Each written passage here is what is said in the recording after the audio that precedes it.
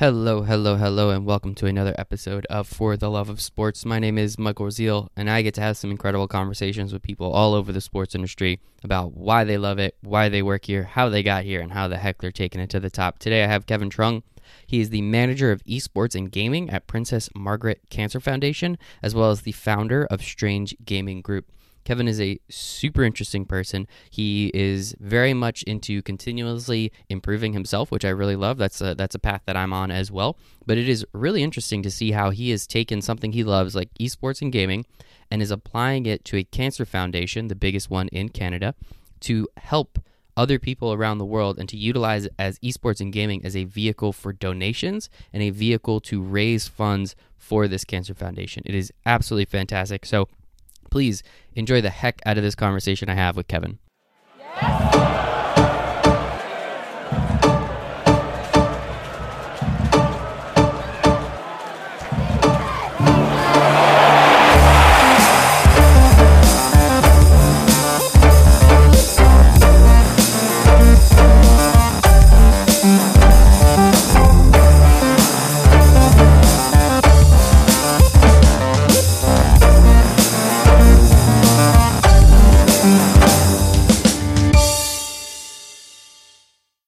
Than I did.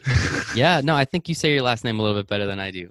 Today I have Kevin Truong, manager of esports and gaming at Princess Margaret Cancer Foundation, founder of Strange Gaming Group, and former performance coach of esports at the University of Toronto. Kevin, appreciate it, man. Thanks for hanging out. Smooth. No, thank you for having me, Michael. It's a pleasure, and I'm really looking forward to this conversation. Yeah, It should be fun. Esports is something. Obviously, Reed Trimble put us together. If you're interested, go check out Reed's episodes, a couple back. But Reed put us in contact because I was looking for more people in the space, and esports has always been super interesting. I played a lot of video games growing up, like hardcore, like Final Fantasy VII, my favorite game ever. I don't know how many hundreds of hours I put into Skyrim, but that's kind of, when I hung out in college. So, substances were usually involved and we were hanging out, having a good time. But I don't really play too much anymore. I'll be totally honest with you. I really don't play games too much anymore because I love them too much. And I know that it'll take over my life. Oh, Kingdom Hearts. That was another one. I don't even know how many hours. It was awesome. It was amazing. And you're right. There are certain games I just had to stay away from. When they had World of Warcraft re-released the classic, I'm like, no, I'm not going to play. Exactly, right? Like, it's so hard for me personally to kind of stay away from some of that stuff. So just the esports world and the gaming culture has always been super interesting to me, and I kind of watch it from an arm's length. My day job, I work with Olympic athletes a lot, and esports will be in the Olympics, whether old people like it or not. Like, that is a whole rabbit hole. Oh, goodness. That could be a whole separate podcast on its own. No, it was actually. Reed and I did an entire episode, like an hour long, on like, what is it going to look like? How is it going to work? What is it? Like that whole thing. So it was really interesing. So I'm very grateful. What was the key takeaway from you and Reed from that conversation? Like, what did you guys land on? Obviously, it's a lot longer conversation. Yeah, it's going to happen 100%. 2028 is probably going to be the first time. So LA. So it's really like if the perfect place it would have debuted was Tokyo, right? Like, let's be honest. Where is a more perfect place for gaming to debut in the Olympics? Not going to happen there. But there's a huge event happening. So 2024 in Paris, there will be something. But 2028 is probably when it's going to actually like blossom and blow up. And considering how fast esports has moved in the last 5 years, the last 3 years, the last 15 months, we don't really know what it's going to look like in 8 years, right? We're really curious kind of what the whole thing's going to even look like. So the biggest takeaways are it's going to happen because the IOC wants to make money. And from there, we'll kind of just see what happens, I guess. And that was it. It's like it just makes too much money to turn your eye away from. But when it comes to, we don't even need to get a debate on whether it's a sport or not, because that's a whole different debate. Yeah. But I guess it comes back down to like the values of the Olympics. It's like, does it fall in line with, like, there are a lot of games that are violent. I wouldn't even consider them very violent, but like they kind of are. And so when you have people competing on like CS:GO or something like that, do the Olympics, even though it makes a ton of money, can they actually have this as a thing, as like an event, and so that's just don't know how they're gonna get over that hurdle. But so right now what they're looking at, or the initials have been Rocket League because it's huge, and then all of the I'm gonna huge air quotes, real sports or traditional sports, the video game versions, so like the NBA 2K League, like they would have that as an Olympic sport, which is I I think That's interesting. it's interesting. I would prefer like like an actual, not to say obviously NBA 2K is not an actual video game, but like I don't know. I kind of separate those two in my brain for some reason, like sports video games and then Yeah. video games. Maybe it's me. Hand up. Maybe it's me, but No, I think you're like, absolutely right. There's a whole debate on whether games are sports on its own, but then okay, which games are actually esports? Like some people are like oh Fortnite's not an esport, yeah, or yes, it is, and it's like yeah. it's. And that's I not even think the 2K part is I'm the wrong way to debating. go. Yeah, that's what I mean. Like I would rather like, yeah, give me Call of Duty, man. Like I want to see that. Give me Halo 2 and like let's go on some crazy maps, Like that something funny like that would be cool. But it's going to be something nonviolent, and it's probably going to be at least the first dip of the toe in is most likely going to be sports games like NBA 2K, MLB, Madden, those types of things, because there's a huge audience for all of them. But granted, comparatively, it's not even close with all these other games. So It's not even it's close. ridiculous. And like just because you have games in the Olympics doesn't mean you have gamers watch or all that. Like people need to understand the games are very siloed off. Like just because I love League of Legends doesn't mean I like Dota. Oh, like vice versa. And I don't want to get into too much vernacular of like obviously with your audience and whatnot. Let me know if I'm saying something like, hold on, what the heck does that even mean? Teach us, man. We're here to be taught. We're here to learn. Don't worry. You're good. You're good.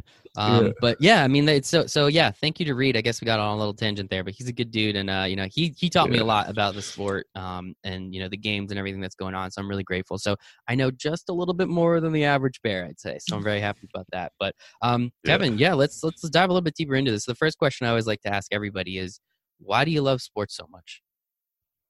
Man, sports. I don't even know where to start with that. Like, one, it's very fun, competitive, like all those kind of like strings of things. But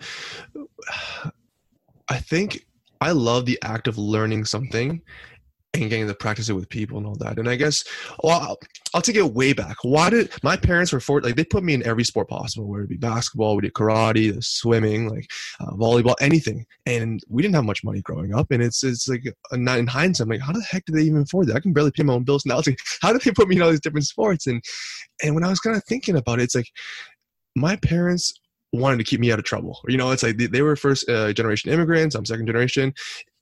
Sports is that thing that just keeps you occupied, keeps you like focused, and the more I'm playing sports, the less I'm on the streets. You're tired, right? Too, right? Like you can't go out and do stupid shit if you're not awake.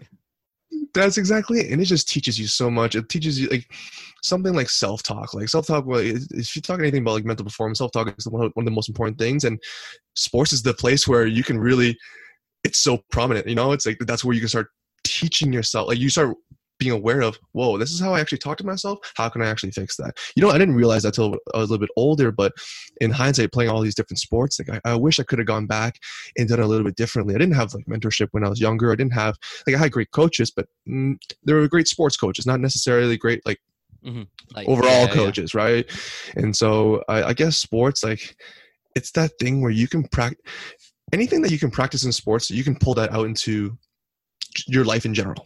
Right. And 100%. and that's what I love. That's what I love working with athletes now is I use sports as a vehicle for them to practice something. But in the future, they can take that away and like they don't have to just do that in their sport. They can just do that with their everyday living. So that's I kind of want to digress into all these different directions. No. It's 100% true though, right? Like, self-talk is huge in sports. I mean, you listen to any athlete now. I mean, LeBron James just signed a gigantic deal with Calm, right? The Headspace counter, the Headspace, counter, whatever the meditation, sleeping. Thank you. Yeah, and it's awesome. I meditate every day. I have for the last almost 400 days at this point, and I have seen myself. It's one of those things where if you do it once or twice or for a week, nothing's gonna happen. It's when you do it for 6 months straight and you look back on it and you're like, oh wow, okay, yeah, I can definitely see it's such incremental. It's such small steps. That it's one of those things where you don't notice yourself growing when you're younger. You just look back and you're like, wait, I've grown 3 inches in the last X days. Like that's pretty crazy. It's that exact kind of thing, man.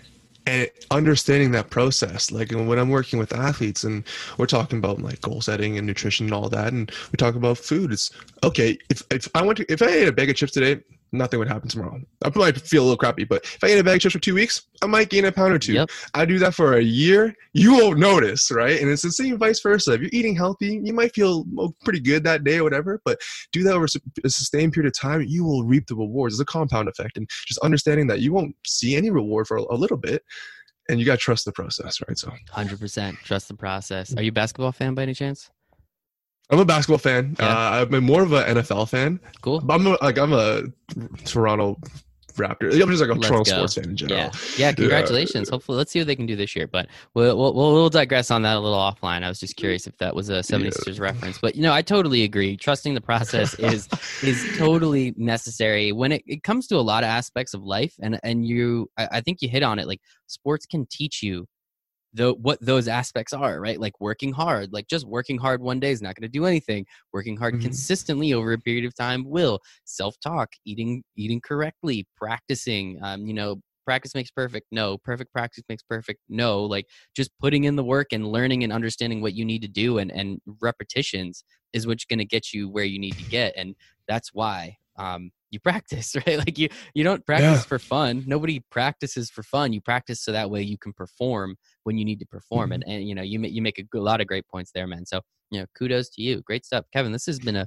great 13 minutes so far. I'm loving it. We're Oh, crushing it. I can't wait, dude. I can't wait. This is I gonna just be need awesome. I need your guidance to keep my head kind of. Dude, I got you. I got you. Yeah, I've done yeah, 200 of yeah. these. Don't worry. You're perfect. You're perfect. So talking more about esports, I want to kind of just understand it again. So Reed taught me a lot. I've had multiple conversations with him, multiple recorded conversations, which is cool too. But I like just talking to people in the industry just to learn more because it seems like it's changing almost on like a daily basis at this point. It is insane some of the stuff that's going on. So as a profession, as a career, kind of where you sit, and scholarship opportunities are three things I'd like to hit on a little bit. Like how long have you been in esports for, and how have you seen the game, pun intended, change over that period of time?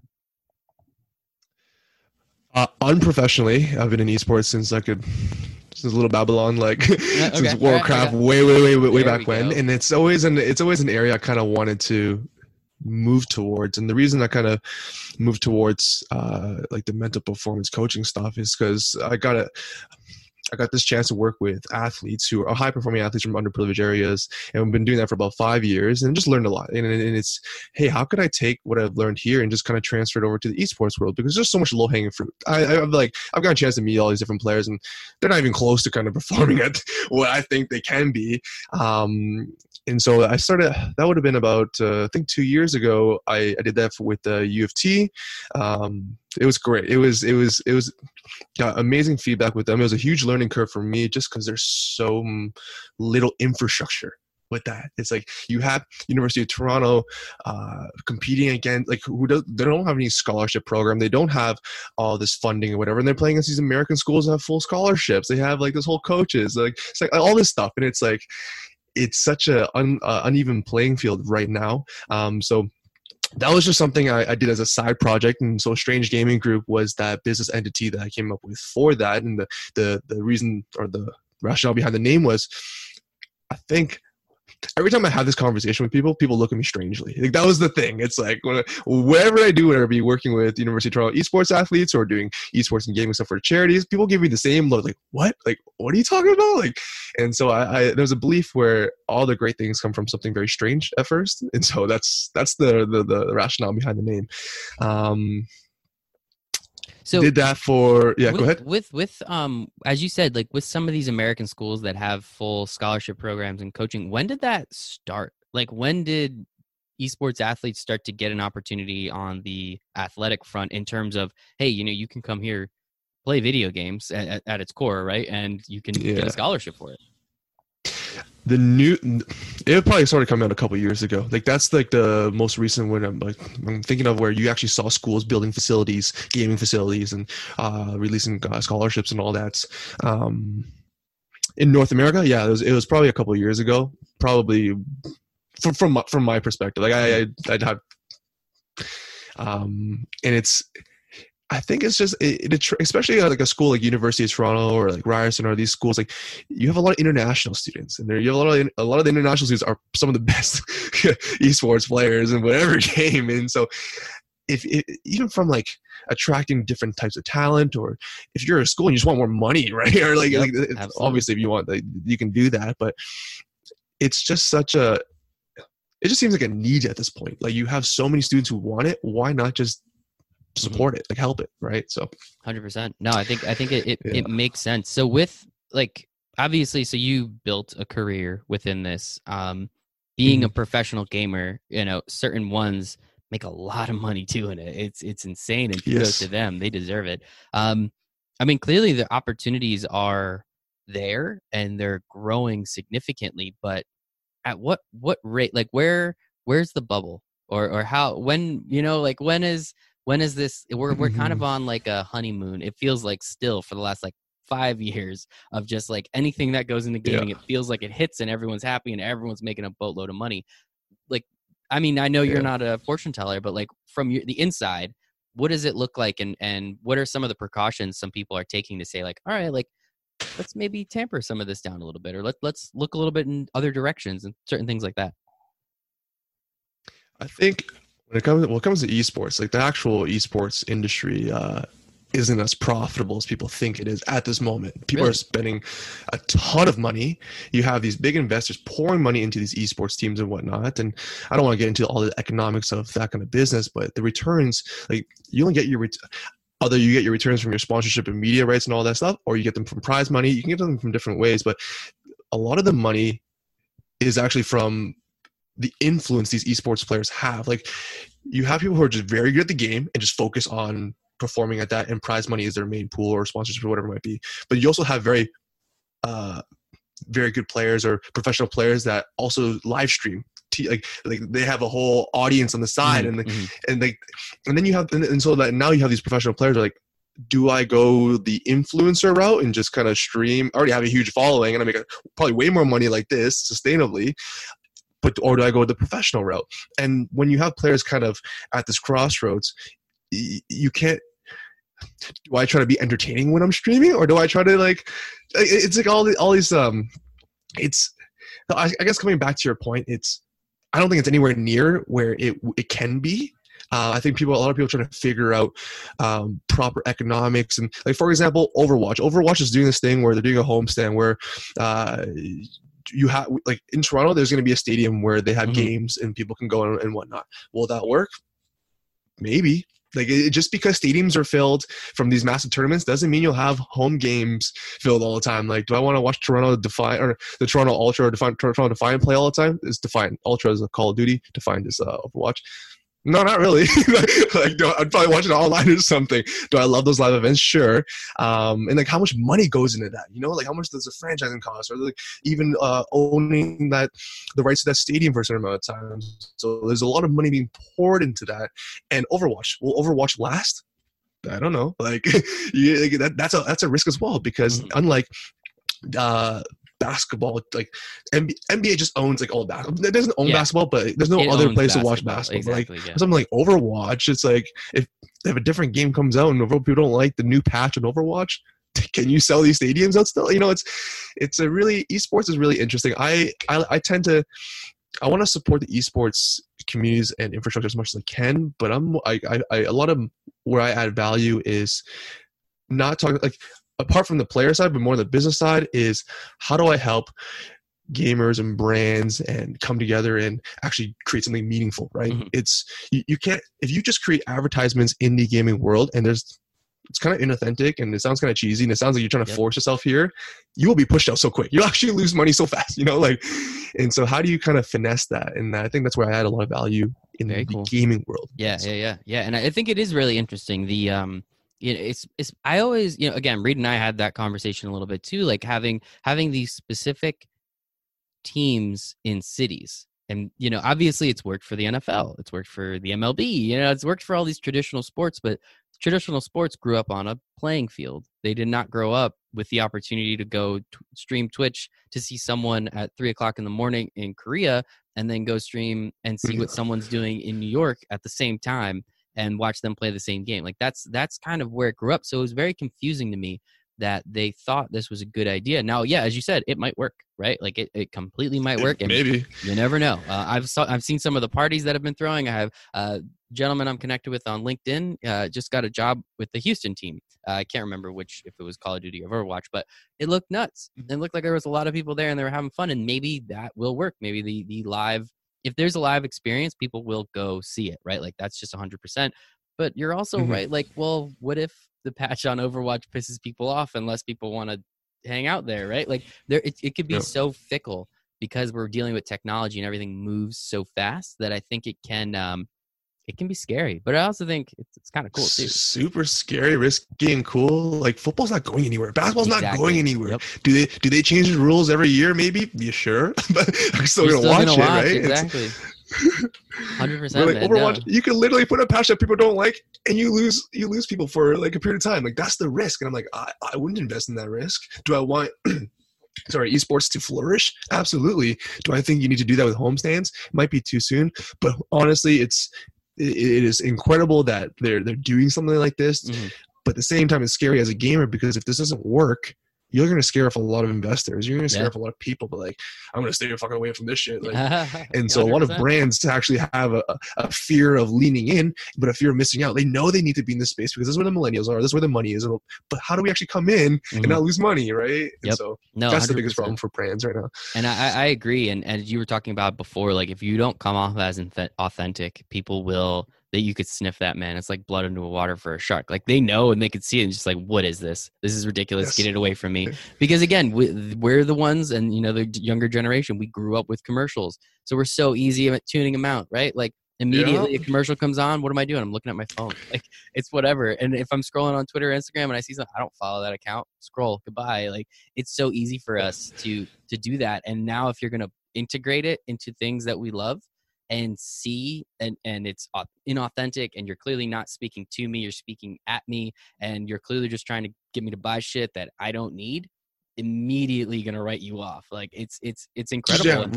Actually, you've actually spent money at a disservice. To Like it piss actually people off. don't Exactly. like Yep. you right now. Yeah. 100%. Yeah. Like you spent money for me to get angry at you and now dislike your brand. Like that's all that happened. So exactly, doing it the correct way is the most important. And so going into what you're doing a little bit at Strange Gaming Group, what exactly do you said on the business side you help connect brands and these athletes? Is that what Strange Gaming is based around? No, so Strange Gaming Group was purely based on helping the esports athletes and players kind of be their best. Like that was the premise behind it. That was kind of my stepping stone into the gaming world because that's where I thought I could add the most value right off the bat. So something like working with the University of Toronto team. I had this workshop as soon as I had this workshop. They have an A team, they have a B team. Kind of, we had a workshop. I just kind of asked them the question because I mean, the first thing is like, who is this guy? And like, and I'm working with players that are some of the best in the world. Like these are top 500 in North America. It's like I'm like a silver rank compared to them. It's like, why does this guy think he can teach me to play the game better? Well, let's talk about what your goals are. Like I always align with, let's figure out what your goal is, and I'm going to share with you how I think we can get there. And if that makes sense to you, then let's keep working on that. So I guess the year before I came there, they lost to Western University. Western University was apparently a much better team than them. They were top 8 in North America. And I asked them, like, are you guys better than Western? They're like, no. I'm like, okay. Then I asked them, if you guys played your best and Western didn't play their best, could you guys have beat them? They're like, yes. Okay. So how do we get you playing your best more times than not? It's a simple equation. Great. Let's talk about some certain things that help you play the game well. Like what makes you play the game well? What are some of the challenges? They talk about focus, concentration, being able to think, and all this stuff that's very basic to sports in general. Just focus and concentration. Great. What is focus and concentration? It's an allocation of energy for a specific thing for a specific period of time. What is that? That's energy. That's glycogen. Like just kind of breaking down the basics of it. All right, then how is your sleep? How is your eating? How is your exercising? Like it's just like kind of connecting the dots for them. Like if you're sacrificing your sleep and you're doing all-nighters before a game, how could you possibly expect yourself to play your best? How could you possibly expect yourself to focus? I'm going to articulate this, and the next time you sacrifice your sleep or your food or whatever it might be, and you don't play well, you knew it. Like you made that conscious decision to not give yourself a chance to play your best. And so that's where it all started. And just like that, and just kind of setting up plans with each individual player's goals, but in a team goal, and kind of working with them. Like I'm not a psychologist. I'm not like a professional sports coach or anything like that. I think what I do with people is kind of just ask them questions and see things a little bit differently. Like I think when it comes down to it, it's kind of helping them craft their personal philosophy, their beliefs, their values. And this will affect your mental performance. Like this will affect your playing. I'm helping you with your game, but my actual end, my big goal is to help you in life in general, right? It's like like some players. I mean, before certain games, they're trying to finish their lab before we're like setting up for a game against a school. I'm like, hey, like, when you do something like this, you're sacrificing your goal. Like this is why you do homework. If you don't care about school, but yet you're trying to get your labs done and stuff, do that in advance. And why are you doing it in advance? So it gives you time to practice your craft, put yourself in the right mindset to give yourself the best chance to compete when you need to compete. It's just stuff like that. And it really resonated with them. It kind of digressed all over the place when I worked with them, just because something as simple as teamwork. Like the difference with esports and sports, like the main difference is when you're trying to get noticed and you're trying to climb the ranks, it's a very individual thing. Yeah, you're on like a team of 5 maybe, but you're trying to carry the game and you don't actually get to talk to people when you might type or whatever. But when you're actually playing as a group of 5 and everyone's on communications and stuff, and people are communicating quite poorly to each other, like, what the heck was that? Why'd you do that? Or this is, I remember our best player was like, dude, that was such a shit idea, to one of the other players. And the guy just like took it so poorly. And then at the end of the day, he actually wanted to help him, but he just didn't know how to communicate it. He just thought it was a terrible, and it's just like, okay, do I have to take a step back and kind of work on the basics now? It's not just mental performance. This is just like fucking teamwork and like how to talk to each other. Yeah, let's just talk. Right? That's a really interesting point. I mean, it is, but I mean, you say that and it sounds so obvious, but this is things that professional like NBA, NFL, MLB, these teams still work on that stuff. Like we think it is so obvious, right? But this is something that happens in the most household of sports, that people need to communicate better and they need to do this better, and you have to work as a team. And it sounds so rudimentary, but it's there. It's 100% true. And I think that's also why it's so complex. It's just because it's simple doesn't mean it's easy.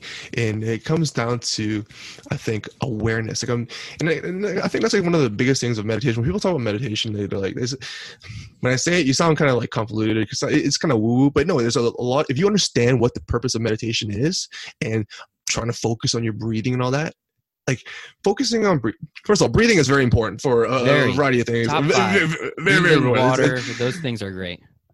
But if you don't even if you're in a very stressful moment or a very anxious moment, your breathing is probably very shallow. Do you even have the awareness to notice that your breathing is shallow to fix it? That's just step 1, right? And so just because you know what to do doesn't mean you actually can do that thing when you need to. And so if you're playing a game or you're playing a sport, can you catch yourself getting angry? Can you actually catch yourself, or do you just get angry? Right. And so step 1 is just awareness. And then step 2, once you become aware of the things that aren't serving you when you're competing or whatever it might be, what are the tools to help you get better at it? And that's a lifelong 100%. Right. So 100%. So as I said before, I don't remember how many days it is. I lost count, or at least I stopped counting. And, and I'm not the best at meditating. Like I'm not going to sit here and say I'm, sitting there for an hour every day and just crushing it. But it's one of those, 5 to 10 minutes every single day. I focus on my breathing. And the thing is that's helped me the most is the awareness, right? Like you're sitting there breathing, trying to keep your mind silent and kind of leave it there. So a thought will come in. Okay, notice the thought. Okay, I see it there. I understand it. Now I'm going to get rid of it and go back to where I was. And that's what's helped me the most personally, is because now when I hear these negative thoughts come in, I can say, no, this is a negative thought. This is literally doing nothing to help me right now. I'm going to get rid of this thought and replace it with something else, right? Like that's been the number one thing that I've gotten from the practice that I've done. And it has helped immensely. Am I perfect at it? No, I still have negative thoughts all the time. Absolutely. We're human beings. That's how it works. And sometimes I'm not great at getting rid of that thought, right? Like sometimes it just doesn't go away for a little while, but it's the awareness and the adaptability and the understanding that, okay, this is negative. I need to get rid of it and move forward. So you handle mental, especially in the moment. And think, oh, sorry, that's my cat. I don't have my cat out the door. Really quick, 1 second. Yeah, what's your cat's name? I gotta open the door for my cat. What's your cat's name? Yo, my bad. I didn't even know the cat was in the room. All good, man. All good. What's your cat's name? His name is George. It was my girlfriend's cat. Obviously, I inherited it. Awesome, 20-year-old cat. Whoa. Still going good strong. For him, man. Up in Toronto, isn't it cold up there? It's very cold. He's an outdoor cat, and he's been indoor, and I think it's just killing him. Oh, poor guy. I get that. Anyway, Great, Going back to great, that one great thing, cameo by George. Really do appreciate that. I should have put him on the camera. It's being able to kind of flush out those emotions so you can compete in the moment, but then later coming back to it, it's like, why did I even feel that? It's like, I'm not going to generalize, but I think people need to understand that you need to come back to these emotions later. Like, don't suppress these emotions, learn why you feel them. And it's like, and it's when it comes to mastering emotions, and I'm no master of my emotions, but I kind of feel like I have pretty good steps in understanding them. It's not suppressing emotions, it's learning how to feel them, understand them, but also choose the emotion you want to feel at a certain moment, right? 100%. If I'm getting mad, I can flip that and get it, okay, how do I actually be happy? Or like, it's that's just the basics of it. Or even how to utilize it, right? Like if you're nervous and you feel butterflies, like, okay, well, how do you use that feeling to push you forward rather than hold you back? Like if you recognize that and you say, okay, that means something good is going to happen, and you train yourself to think that way, that when you get that feeling, it's a good thing, then you can kind of flip the script on your own body and your own, biology by saying, okay, I feel it's not nervous anymore. Now I'm excited. Now this is something that I'm excited to do, and let's go forward with that, right? That's it. And I think because obviously anxiety and the symptoms for anxiety and excitement are similar, yes. But it just takes one person to tell you that, like, yeah, they're kind of the same if you look it up. And so I go through like my whole life not knowing that until like I read a book, or like I hear like Simon Sinek talk about it or something like that. I was like, oh my God, and so that's kind of what I do with the youth athletes, is kind of share things I read and what works, and whatever idea kind of sticks with you, use it. Because like I think ideas are incredibly powerful, where if I have one idea that kind of shapes a little bit of how you think, changes how you act, and shapes a belief in a positive way, that's worth it for me. And like I'm not gonna pretend to be a professional at anything. I just read a lot and I experiment on myself all the time. And it's like it's interesting was I went on this whole self-development, self-growth like journey. Like I kind of I went on this journey because there came a time when I was working with these athletes and they were making decisions on their life direction, and I'm like, I need to know what the fuck I'm talking about. Like, it was like I felt like this imposter syndrome, and so I was like, I need to grow myself in order to provide more value to these athletes. And the mentorship program that I got to do about 5 years ago, which I still do today, it changed my life. So that's awesome, man. Do you want to tell me a little bit more about that mentorship program? Yeah, it's called Power Project. About 5 years ago, I was working at this company called Medcan. We provided executive medicals to. It was directed to more affluent people first, because it was preventative healthcare. Preventative healthcare here, you have to pay for it, unfortunately. But that's what I believe in. I believe that a lot of the things that people get sick from, you can actually avoid it. Like you can avoid it by understanding. It's like diabetes. You can tell when someone's about to get diabetes long before they get diabetes if you just test them and kind of change their habits, right? That's like the basics of it. But this company launched a program called Power Project, where they bring in about 5 athletes for 4 months at a time. These are athletes that are kind of excelling at their sport, but come from very underprivileged, underserved areas. Like these are high-risk athletes. I was the youngest, probably one of the youngest at the company at the time, and they just asked me to substitute one time. I ended up just share my story, because my story was kind of interesting, but I won't get too into that. But I ended up hitting it off the kids, and they asked me to come back more often. And I remember speaking to this one girl. She was talking about what she would do in the summer: either stay as a camp counselor and make money, or do a free internship at sick kids, just because she wanted to be a nurse. I'm like, well, I'm gonna let you know. I don't know what you should do, and I don't know your financial circumstance, but I did a free internship and I got this job. Like I went from working at a restaurant making pretty good money to coming here, and I didn't know, there was no guarantees, but all I knew was my parents were there to support me. And whatever happened from, like, I knew by doing this, it would set me up for a better future than just working at a restaurant. And I had to sacrifice my short term for long-term gain. 100%. I didn't know shit at the time. That was just like through personal experience. She's like, I'm going to do that.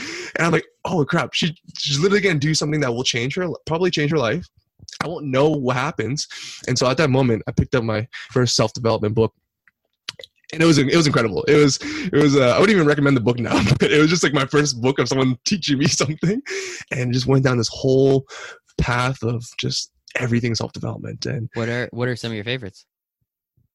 I think one of the it depends on where you are in your life. I think the classic is like Carol Dweck mindset. Like that's just the basics, like growth mindset versus fixed mindset. I'm actually, well, The Power of Habit by Charles Duhigg was pretty good to understand your habits and all that. I don't want to get into the more philosophical stuff, but I guess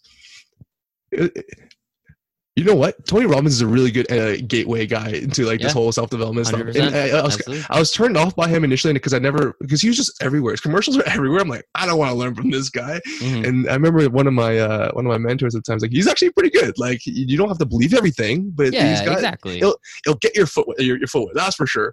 And so that helped me. And so just started consuming all that. The Book of Joy by the Dalai Lama and Desmond Tutu was actually really good. They're both religious. I don't really consider myself very religious, but all the principles of understanding joy and life and all that were fantastic. So just a couple of them. Yeah, that's great. Because I'm looking for. I have 2 books on my list right now that I have to finish, and then need another one coming up. So definitely appreciate those, dude. And you said before you didn't want to tell me your story. Do you not want to tell me, or is it just too long? Oh, no, that was just like a whole different story. Because I used to be in the music industry before all that. And I was a DJ producer. Like I was opening for international acts that came to Toronto. I don't know if Government Nightclub was a big name for you guys, but it was a huge name here right now. And so I just got to open for a lot of those people and started producing music. I sold my music to Nickelodeon and YTV, Disney Channel. So it was pretty cool. But my lifestyle was crazy. Like I remember doing that and then getting my internship at MadCan at the time, and be playing shows to like 4 a.m. on Thursday, and then Friday I go to work at 9. And it's like, holy crap, I need to kind of figure this out. Yeah, that could be a little difficult. And in the nightlife scene, like it was amazing. It taught me so much, but at the same time, it wasn't a lifestyle that I could sustain. There's tons of people that do it well and are very disciplined in it. I was young, and it was a fun time, and so I ended up stopping playing shows and whatnot. Continued producing music, but producing music requires a lot of time. Like, I'm the kind of person, if I'm going to do a music session, it's going to be like a 6-7 hour session where I get into it. You know, it's like I couldn't just do 2 hours here, 1 hour here. That's not how my creative flow works. And so kind of just lost my passion for that. And I guess I was doing music for the wrong reasons at the time. Like, it just got me a lot of exposure, all the free nightclubs, all this stuff. And then when all these people wanted me to make, I remember I had my music manager, my agent at the time, like, oh, you should start making music like this because this is popping, or you should do this or that. Or I'm like, you kind of make music for other people rather than making it really for yourself. And then the people that like it. You know, it's like when you're trying to make it for someone, it's very different than you just make it for yourself. 100%. Man, you've had a long and winding road, huh? Dude, and it's funny. And we haven't even gotten to what you're doing now, so I was going to bring that up in a minute. But like, man, you are all over the map. I love this. I think because it's truly curiosity. Like when I get curious about something, I go all in. Like I put 400% into it because I just, when I like something, I really like something, right? And it's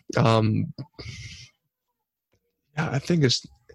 People always ask me like how I find time to do all these different things. Is like because I'm so excited to do it, I squeeze in every moment of time to do it. It's like reading. Like I don't force myself to read or listen to podcasts. I love it. And so when I'm on the subway, I'm always consuming stuff. I'm always just doing the thing I love. And I guess it's not time management, it's energy management. I always feel full of energy because I'm always doing things I love.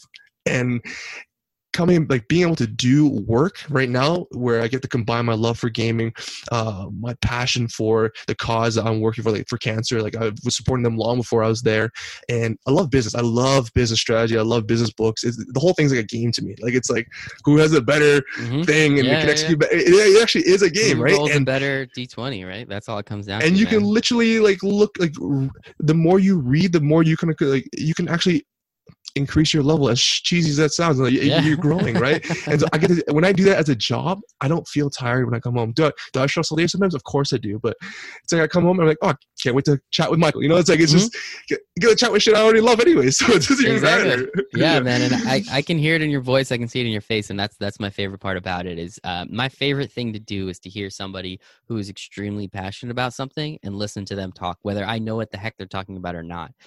There was a moment in my life back, I started in finance and I absolutely hated it. So thank God I'm out of finance now. But I sat down at a table and there was a gentleman from some mutual fund company just explaining how he put together this fund, and listening to him talk about what he did and how he did it was amazing. I had no idea what he was talking about, and I didn't care because I was pretty much 1 foot out the door at that point. But I loved listening to him talk, and that's just been something that's resonated with me. Like, just listening to people that are excited and passionate about something is fun. I don't care who you are or what they're talking about. It's just enjoyable, and I can see it and I can hear it through your voice. So I'm very grateful. So thank you very much for hanging out with me. No, I appreciate thank you, man. Thank you for having. It's, and I guess that's why I always kind of, when I'm working with people, it's like, what do you love doing? Because like, if you're worrying about money, don't worry about money now.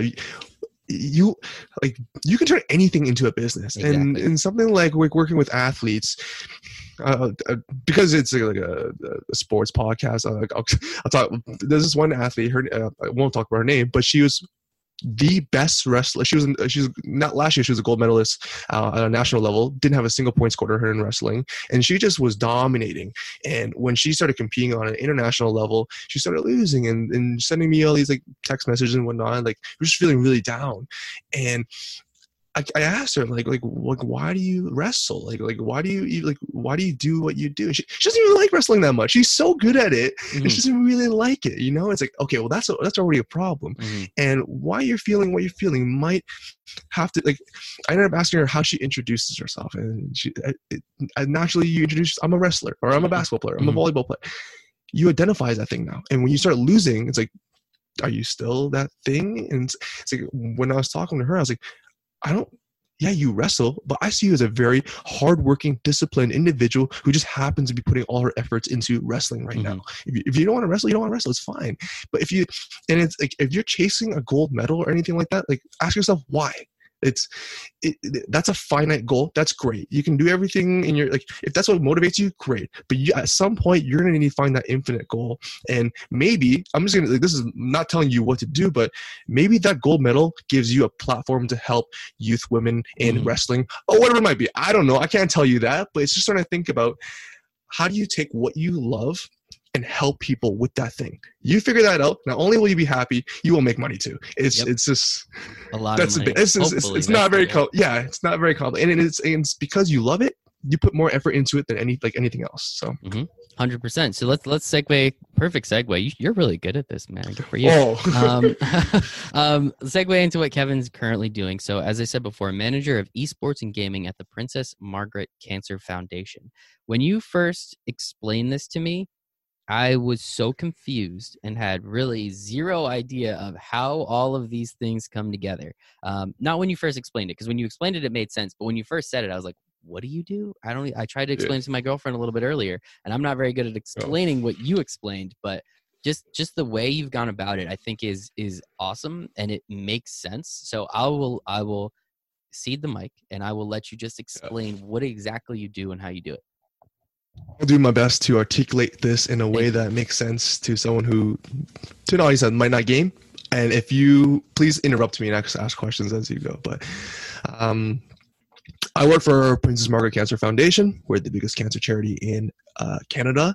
And my job here is to help them venture into the esports and gaming space. And that's where I lose a lot of people. Like, what the heck? Exactly. Like, what? Yeah. What does cancer do in the esports and gaming space? Like, right? I don't get it. So, okay, if you look at what charities are being challenged with as a whole, it's the changing donor demographics, primarily from baby boomers to millennials. So they need to figure out how to engage that new demographic. It's the rapid shift in technologies. Like, you have all this new technology and tools coming out. How do you actually keep up and utilize them to its full capabilities? And the disruption of traditional fundraising models, meaning that as millennials, you can kind of support anything in any way. There's just so many different things to do. And so your classic walks or bike rides or all that, like, they're starting to plateau, and they're actually starting to decrease in size. And so as a charity, how do you figure all this stuff out? Gaming the whole gaming industry is actually perfectly positioned to not only overcome these challenges, but really capitalize on it. And I'll give you, um, well, one, in the gaming industry, it's the millennials are the primary demographic, and two, the technology that we have today to raise money in the gaming world has never been seen before. Uh, so and my title is esports and gaming, but right now it's focused more on gaming because I don't want to go into the esports side, because as professional esports teams are trying to find their philanthropic or CSR angle, that's something that we're going to work on. But right now you can raise a lot of money through people who stream themselves play video games. Don't know how much you know about that, but for example, for everybody. Yeah, thank you. Yeah. Okay. So, for example, super famous streamer. His name is Dr. Lupo. He ended up doing a 24-hour stream during Christmas time, and you could watch him. And as you watched him, you donated money, and he ended up raising $2.3 million in 24 hours just through his audience. But let me describe it a little bit better. Let me use the sports analogy. So, if you're thinking about what I'm watching, think about LeBron James. Think about LeBron James in his off season, and he's playing ball with his boys, like Chris Paul and all those guys. And you could see he has a video, has a GoPro on, but you can also see him, and he's talking to you while he's doing his thing. And he's talking shit to Chris Paul. He's teaching you what he's working on today. Maybe it's his hook shot or something. And he's like, all right, I'm going to set up a man like this. I'm going to do that, blah, blah, blah. And as soon as I donate money to him, he's like, oh, thanks, Kevin. It pops up in front of thousands and thousands of people. And it's like, what if I donated $500? Oh, I'm only going to play with my left hand now. Thank you. Like, it's like all this fun, interactive. It's this experience that doesn't exist outside the gaming world right now. So like that's like the basics of it, where you already have people streaming themselves play video games, and it's a primary form of entertainment for a lot of people. Charity is becoming prominent in this space because people are finding something they love, like streaming themselves, and they can do it for a cause they believe in, and it's super easy. Like if I'm watching someone I typically watch on my phone and they're playing and I want to donate, I just tap my thumb on my Apple Pay and $5 and goes to them right away, and they just thank me. And so the actual process is incredibly simple. But let's talk about what peer-to-peer fundraising is and what makes it really really powerful. It's storytelling. If I'm trying to raise money for a cause I believe in, like for example, I do the Ride to Conquer Cancer every year. I bike 200 kilometers from here to Niagara Falls, and I raise about $3,000. When I engage my network to help me raise money, they don't really care about the cause too much. They care about me. They're like, I want to support Kevin and the thing he believes in. So as a like Princess Margaret, I need to find more people like me, but in the gaming space. But instead of people on my social media, when you're working with video game streamers, you're working with their audiences and their online communities that span outside of Toronto. It is global, and so it's like, how does Princess Margaret's huge in Canada, but how do they actually go global? Well, one, let's find Canadian streamers who have an affinity to Princess Margaret, because they're most likely to have an authentic connection to us. When they decide to do something, some sort of campaign, their audience is global. They're not just Canadian. And so that's how you bring our brand into this space on a global scale. And then you can get really creative with different brands, different sponsors to actually for this campaign. It's not just a 24-hour stream. Like, what if we're working with a streamer and, okay, for the next hour, every donation that comes in is going to be matched by State Farm or whatever it might be. There's just so many creative ways to do it. And the premise comes back to, this is where the eyeballs are. This is where people are spending their times. Technology is incredibly simple for people to do this now. Now it's our job to create experience out of it. Like all these mega fundraising events that Princess Margaret does, how do I do that in the digital world for everyone? When like philanthropy is an emotional thing. Like you do it because it feels a certain, it aligns with your beliefs or whatever it might be. It's an emotional thing. So how do I make sure as soon as someone donates, or if someone's even fundraising, that A, I make it as easy as possible for them to do it, but B, they actually feel like they're making an impact. They have a sense of fulfillment. They have a sense of community, and it's fun, entertaining, this whole thing, right? And so, hopefully that made sense. Yeah, no. You did a great job. You did an awesome job at explaining it, and just, I mean, I think it's such a great idea too. I mean, I did not know. I've heard Dr. Lupo's name. I've seen, Ninja obviously, and I've seen kind of the people's like, hey man, thanks for thanks for this $50. Really appreciate it. Thanks so much. Give them a shout out. That thing. I never realized that many of them utilize it for a philanthropic cause. I think that part is incredible. And even as like an emerging streamer, it's something where audiences are asking their streamers to do because it's fun. There's Mm. new engagement tools to do that. Like remember last year, this guy didn't do. He ended up hearing about us on the radio, and it wasn't. We didn't have a gaming campaign then, but he ended up doing his own game campaign. He only had 200 followers, but he raised $10,000. You know, it's like, and he Whoa. was just shocked. I ended up interviewing him, like, and just like he's like, I just didn't expect everyone to support in the way they did. It was just such an incredible experience. I can't wait to do it again this year. My audience loved it, and he doesn't have like any followers. You know, it doesn't matter because each community is so niche and so connected to that one person. It doesn't matter if you don't have a big audience, right? And what's super kind of exciting for brands. I'll give you an example of Ninja and there's a YouTuber, Mr. Beast, and how everybody won. So Ninja was doing a charity stream for St. Jude, and every time he donated $250, he would drop his gun. Every time he donated $500, he would drop his gun or drop his resources or something like that in Fortnite.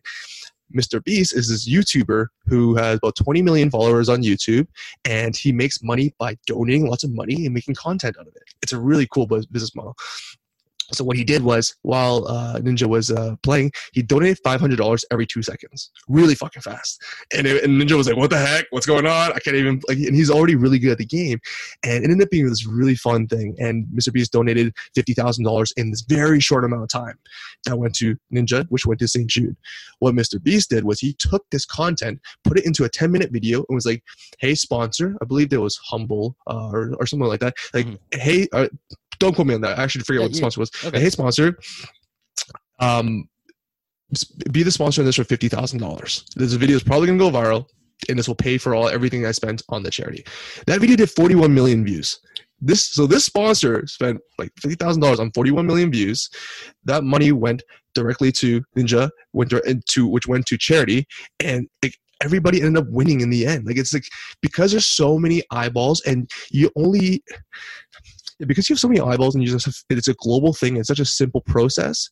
You just need to be creative in order for everyone to win in this world. So that's incredible. Shout out to all of those gentlemen that did that. I mean, that's really funny. And as you said, it is a really engaging way. If you can affect what's going on the screen, right? Like if you donate $250, I'm going to drop my gun. Like that's something you can affect. Like how many games, how often do I watch LeBron or how often am I watching Kawhi Leonard and saying, all right, Kawhi, pass the ball or shoot the ball from wherever you are. Like that is something possible because you can have this engagement that you're literally, there's nowhere else in any sport that you're having an engagement like this at. And it's amazing. The person that donated that gets the recognition in front of everyone that's watching. Yep. So this is like when you understand the actual drivers of behavior, why people do what they do. Yeah, there's gonna be certain people that just care about the cause and do that. But there's certain people that want that recognition, want to be part of this thing. And that's kind of where I've seen the biggest gaps were for a lot of charities coming into the space is they see the tactics that work and they replicate the tactics but don't get anywhere near the returns that they get. It's because you're missing the key drivers of behavior. It's like just because if someone donates $300 and this person only plays with their one hand doesn't mean that'll actually work. Like why it works is because maybe that streamer has a huge following. That streamer can call out that person. It's not you're tapping into the actual deep driver. When you have streamers that are fundraising for you that don't seem like they care about the cause because it looks like they're being paid to be there, which I actually I'm very against because I think you're finding the wrong people anyways. People feel it. It feels weird. Mm-hmm. It feels really weird. It's like, yeah, and I won't name any of those campaigns, but there's some campaigns where they just had the top streamers in the world, top sponsors, super great production, but they missed the cause. Like this didn't feel genuine, and you can see in the comments like this is pretty awesome, but this feels weird. Like and they didn't raise anywhere near where they thought they should have. Mm-hmm. And it's like, okay, you didn't fail because and this comes back to failure. It's like, do you actually know how to identify why you failed? Because I think when it comes to learning lessons from failure, the biggest problem is people don't actually know what they're learning. Mm-hmm. They might think it's one thing, but it's actually not that. How did you know it's that thing for sure? Or even when you succeed, how did you know gaming, this campaign didn't succeed because they did all this. It actually succeeded because of that. How do you know that? Yeah, I'm just kind of rambling, but no, you're not rambling. You're actually making a lot of sense, and I love it, and it just leads to more questions. So, like with what is possible, right? Like you're talking about it right now at, you talked about it at the local level, essentially, if you think about it, with one dude that has 200 followers that raised 10 grand, and then obviously at like the pinnacle of where it is at with Ninja and this other gentleman. I'm sorry, I forget his name off the top of the head. Yeah. But like, so what do you do with Princess Margaret, and how are you building this out to make sure that it's authentic? Because as we brought up multiple times during this last hour, that's one of the most important things to the audience, which is, it really is of any audience, right? Like every audience wants to make sure it's authentic, because if it's not, then we're all going to get angry, no matter what. But I feel like in esports and gaming, it might be that extra level. So what are you doing to make sure it's authentic, and how are you going about it to make sure that you're building the right structure and processes, so that way this is something that can really do damage in terms of bringing in money and making sure it's the most successful it can be? Yeah, no, great question. So right away, I ended up partnering with the leading charity tech solution provider in this space, because what was happening, the problem that was happening in the past was where you'd have these streamers do a campaign and people would donate to the streamer and just hope the streamer donated to the charity. That's just a whole messy thing. So now you have these actual tech providers providing the overlay where you can click donate. When someone donates, their name pops up, all the whole tech experience. That was when you had like St. Jude and Extra Life. That's why, like, that's partially why they did so well, is because they did this 10 years ago. Like, this technology was new, it's super exciting. It was like, wow, like this technology is available to every charity now. You can't compete on a UX level anymore. Like, the technology is just so simple. You just integrate it, implement it. Where you can compete is the emotional level. When you think of a product, it has a functional use and it has an emotional thing. And so, one, how do we create such an amazing emotional experience for anyone that participates? And so, what am I doing for Princess Margaret? Helping them get into this space. One. What is our biggest challenge? Well, we don't have a global brand. Like Princess Margaret isn't. We're a top 5 research center in the world, but the millennials don't really know who Princess Margaret is, and our campaign doesn't even exist yet. So how do we actually get into the market? Well, one, I have to find fundraisers or people or ambassadors that believe in what we do, believe in Princess Margaret, and get to market. Do that first. Can they help us raise money? For sure. But what I want them to do is help us build brand equity and inspire streamers from around the world to, hey, if you want to be a part of this campaign, go to this website. Here, you'll learn everything. And it's a completely do-it-yourself fundraising campaign. And so what I'm letting you know is that there's an appetite for streamers to set up their own charity campaign. We want to do everything we can to provide you with all the tools, all the assets, the visuals, the pricing, the spot. And we want to make it help you help us. That's like the premise of it, regardless of what level you are. Do we want those super top level tier streamers to do it for us? Of course we do, but that's not our focus, because it has to be authentic. I can't, and that's why I'm looking for Canadian streamers first. Not there could be an American streamer who's like, oh wow, Princess Margaret, my parents were treated there, blah blah blah, great. But I think it's easiest when you find Canadian streamers first to help us go to the market, and then when you create a campaign where people want to be a part of because of everything, that the whole experience, then can we make it super easy for them to get on board? Like, that's like the kind of high level gist of it. But I'm working with some really great teams, really great people, and brands and whatnot to kind of think about how we do it this year.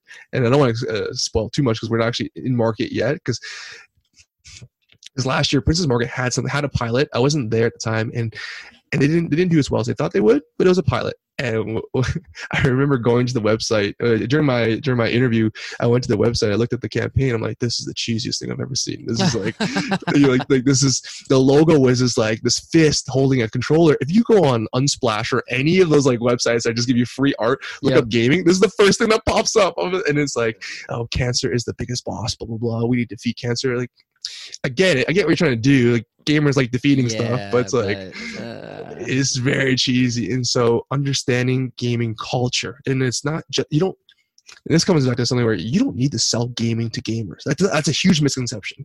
And it's not like gaming companies can't even sell games to gamers very well. They're all trying to fight for gamers' attention and for them to play. But when you understand gaming culture and what goes into it, whether it be the music, the art, the streetwear, all these different things that talk to a gamer and why they do what they do, then you can start crafting some really creative stuff for this. And so that's the premise of the campaign. Again, all going back to authenticity. People can sniff that stuff out. If you see, as you said, go to Unsplash and search it, gaming.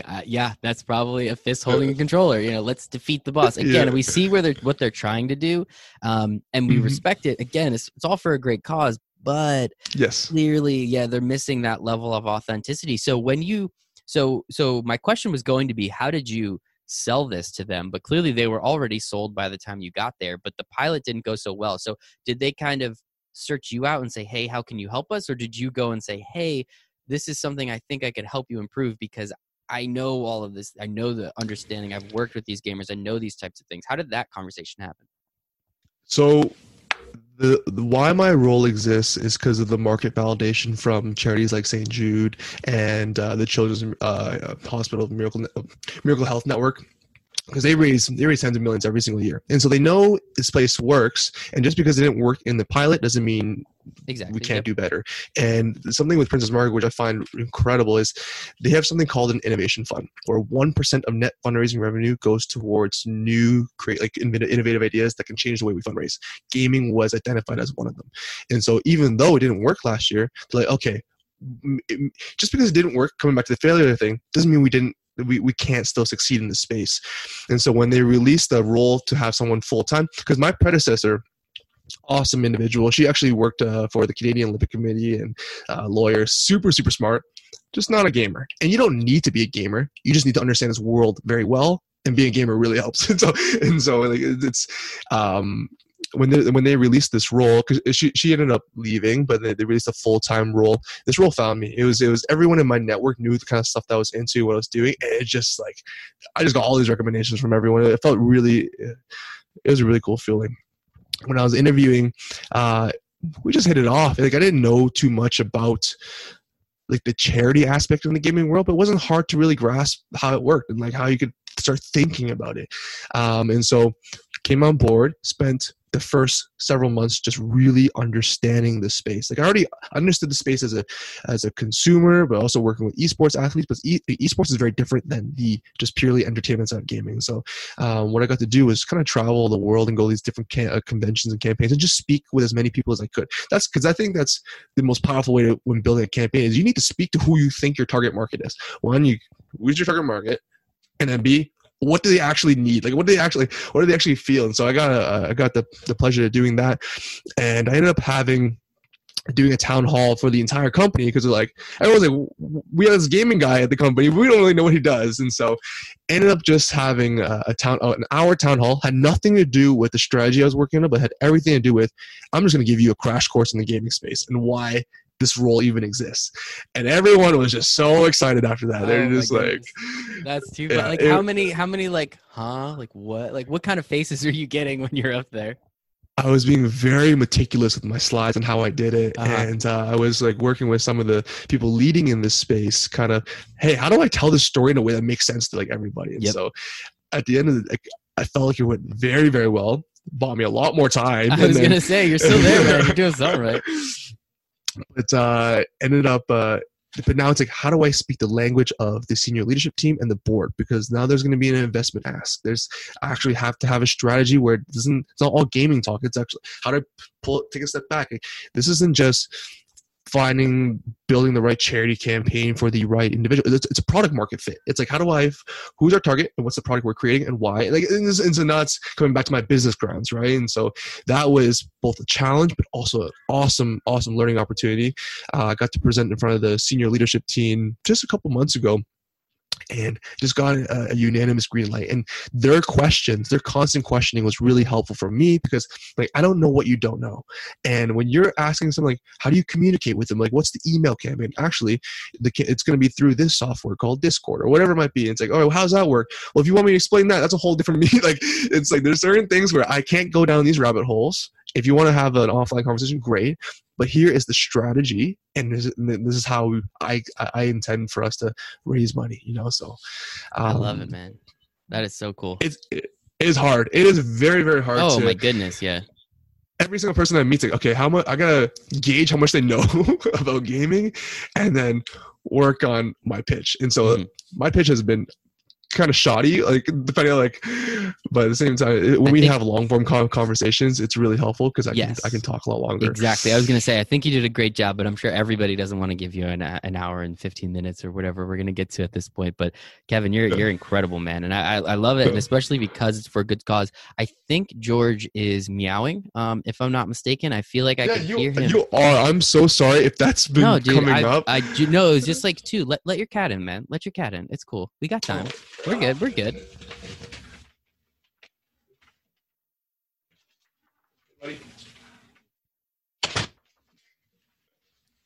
And it's funny because like when I'm playing games, it doesn't actually sound like a meow. It's like an old man grumbles. Like, It's not like a lively, spry, like, hey, come get me. It's more like, come on, man, just open the friggin' door. Like, let's go. Yeah. And I have a compressor on my mic where any volume that's kind of to a certain threshold, it heightens. And so I guess when he meows to a certain volume, it just gets really loud. It worked perfectly. No, I just heard him twice, I think. The first time I was like, was that George? And the second time it was definitely George. Kevin sounds hungry.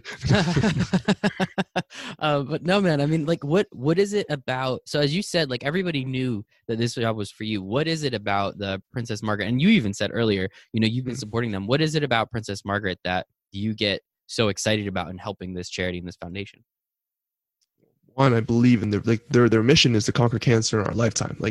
And the reason why I started supporting them about 5 years ago was because when my dad was diagnosed with cancer, the hospital that he went to was actually supported by Princess Margaret. Like Princess Margaret, we're localized in Toronto, but this like the amount of support they provide globally, like that I was like, wow, that's actually so cool. The research and like I didn't like something like insulin. Like insulin has nothing to do like we discovered insulin at our research center. I was like, what? Why? Oh, because they believe in increasing or enhancing the immune system, and insulin was something that was was intended for cancer, but it's actually for something. It's for diabetes now, And so, and it wasn't just what they're doing in this space for cancer; it's how they think about charity as a whole. Like they treat it like a business. You can't just expect people to give you money forever. Like if people research requires a lot of money, and I won't even get into the whole conversation of why cancer feels like a black hole because it's quite complex. But they've taken money to multiply money, and something like, so for example, the Princess Margaret lottery. The lottery, we don't even keep that in the same books as our fundraising because we invest a lot of money for this campaign. But we raised like 120 million from it last year. But it's like, and even from hiring talent or the way they think, they believe in paying people the right amount, a competitive price, so you attract the best talent. The better the talent you get, the more money you raise, right? Rather than like, all right, we're a nonprofit, let's just chintz out on money, and like, no one should ever have to decide, I have this great job at Apple or Coca-Cola or whatever it might be. I really want to do nonprofit, but I don't want to give up my financial. So there's a balance between that, right? It's like, how can you actually get those people because they believe in the cause, but give them enough of a living to have a happy life, right? And so and the way they do their fundraisers, we're known for our mega peer-to-peer fundraising events. Like 5 years ago when I did the ride from here to Niagara Falls and raised all that money, and I ended up captaining a team. It was an incredible experience. It's unforgettable. And you just had to be there. And they do that for all their events. It's like they understand that in order to kind of keep people engaged, you need to give them something, right? And it's I remember doing these other different campaigns, and it just, when I was done it just felt like it ended. It just, that was kind of anticlimactic, like raise all this money. This is great. But it's like, they put so much thought into making every donor, every fundraiser feel something and to enjoy this experience, feel part of this thing, feel their impact. I'm like, I want to work for this charity. Like this charity, cancer was very close to me because of my family. This is the leading one in Canada, and this is why. And something as like the Innovation Fund, that just shows the kind of foundation they are, where it's like they believe in the future. They believe like I don't even know. I don't even have the words for it. It's just I really believe in this place. I'm so happy to be there, and I don't even think like there's so many different causes I believe in. but I don't see myself working any other foundation, you know. So Yeah, and this one's, I mean, obviously this one has touched you, personally with your father, but I can hear it and I can feel, the energy that you have for it, which I think is really important. You might not have the words, but I can understand what, what you're trying to say and how you're trying to say it. And I really do appreciate that. So thank you. Really do appreciate it. My dad also had a little bit of a cancer scare for a minute there. Luckily, everything was fine. But yeah, man, it's huge. It affects a lot of people, especially when you think of the family members, and you know how far that reach gets. I mean, essentially everybody. It feels like everybody that I know at least knows one person, if not multiple, at this point that's been affected by cancer. So it's one of those things that hopefully through what you're doing and helping raise significant amounts of money. I'm assuming you're going to try and take that 120 million. It's going to take you a little while to get there with gaming and esports, but I think. Oh no, I absolutely believe so, and I want to, and I guess. One of the things I want to make sure within this campaign is that we actually learn how to articulate the impact that people are making, especially in the millennial demographic. Like a lot of the people that are very vested into cancer, they understand why there's so much money that goes into it. Exactly. But like, what is the simple narrative? Like, here's where we were, here's where we are, which is a drastic difference. Our survival rates are drastically different, and this is where we intend to be, and this is what we're doing. Like, this is what we're doing to do that. And then like, that's kind of why money is required. Like, I get it when people are like, oh, cancer is cured, blah blah blah, this and that. Like, at the same time, like, it's not even close to, like, it just shows how naive you are. Like, just do a little bit of research on some credible sites, and it's like, I don't know. There's a lot of challenges that I want to kind of overcome, and communication is absolutely one of them. Absolutely. And I think one thing about our generation specifically that it leads to your point of saying, like, we just want to see, like, it's always like, don't show how the sausage is made, right? Like, don't show the behind the scenes. That's what our parents' generation before them, we all love that behind the scenes shit, right? Yes, like, that's it. Yes. Like, again, going back to gaming, like, I want to see you practice your, this, that, and the other thing. I will sit down and watch LeBron James practice a hook shot. That is so much more interesting than watching him play in a game. I want to see the process. We're so process oriented, I think, at least our generation is, or at least most of the people. I want to see what that's like. I want to see those incremental steps and what you do on a daily basis, because it's so easy for my parents to be like, oh, he woke up like that. No, he didn't.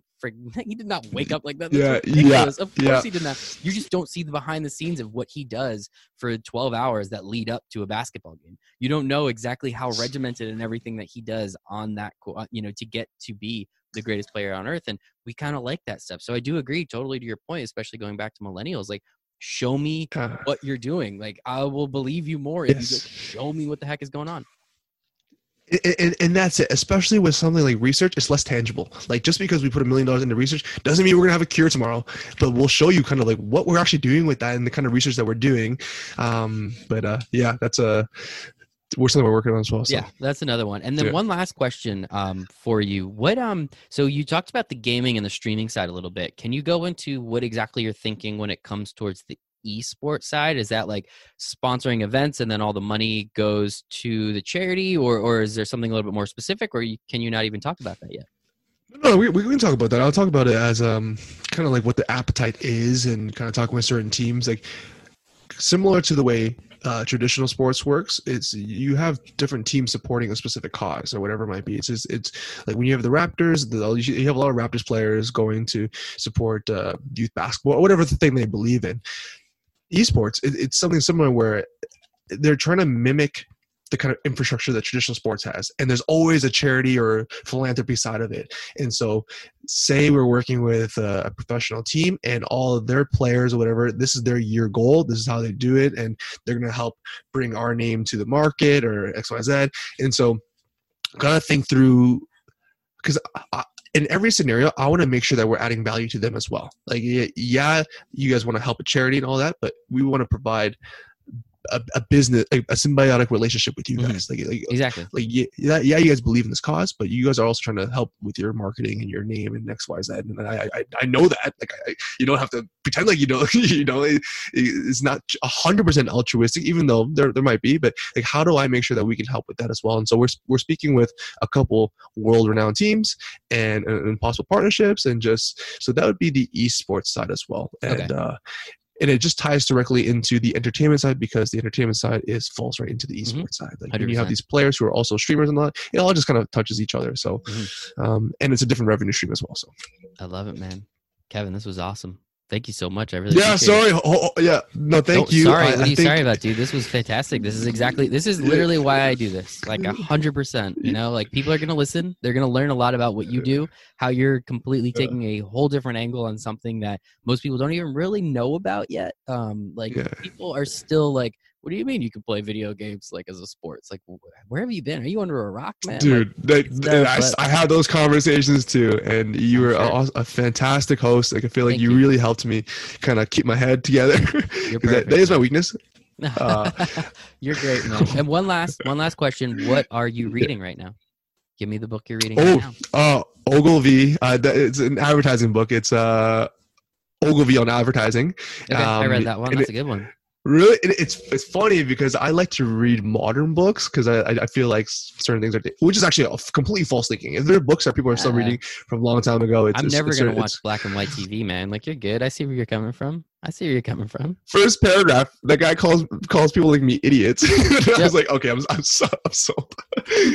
So that's one of the books I'm reading because we're going through a whole branding thing, developing a brand. So I wanted to read that. There's another book called The First 90 Days because I'm hiring people on a team now, and I want to make sure their first 90 days are really good. So those are kind of the two books. Blitzscaling by Reid Hoffman. Fantastic business book. I highly recommend his podcast, Masters of Scale. Best business podcast I've ever listened to.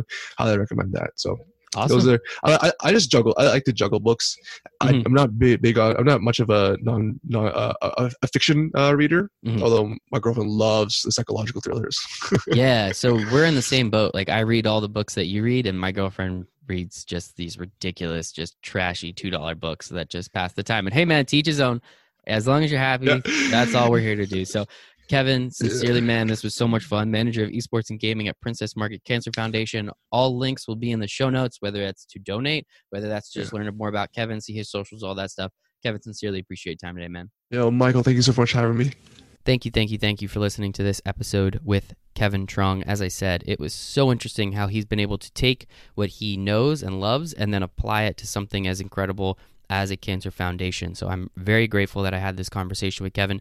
Please make sure to check out everything in the show notes. That'll give you a little bit more information on what he's doing, how he's doing it, how you can even help, which I think is very important. So, and also just make sure to follow him on all his socials, give him everything there, give him a little love. That's really important. Tell him we sent you. And if you could, please give this a 5-star review or a star or whatever the heck application you use. Just make sure you're subscribing. That sincerely helps us out, and more people get to hear these incredible conversations like the one I had today with Kevin. So thank you all so much, and I hope you make it a wonderful day. Yes!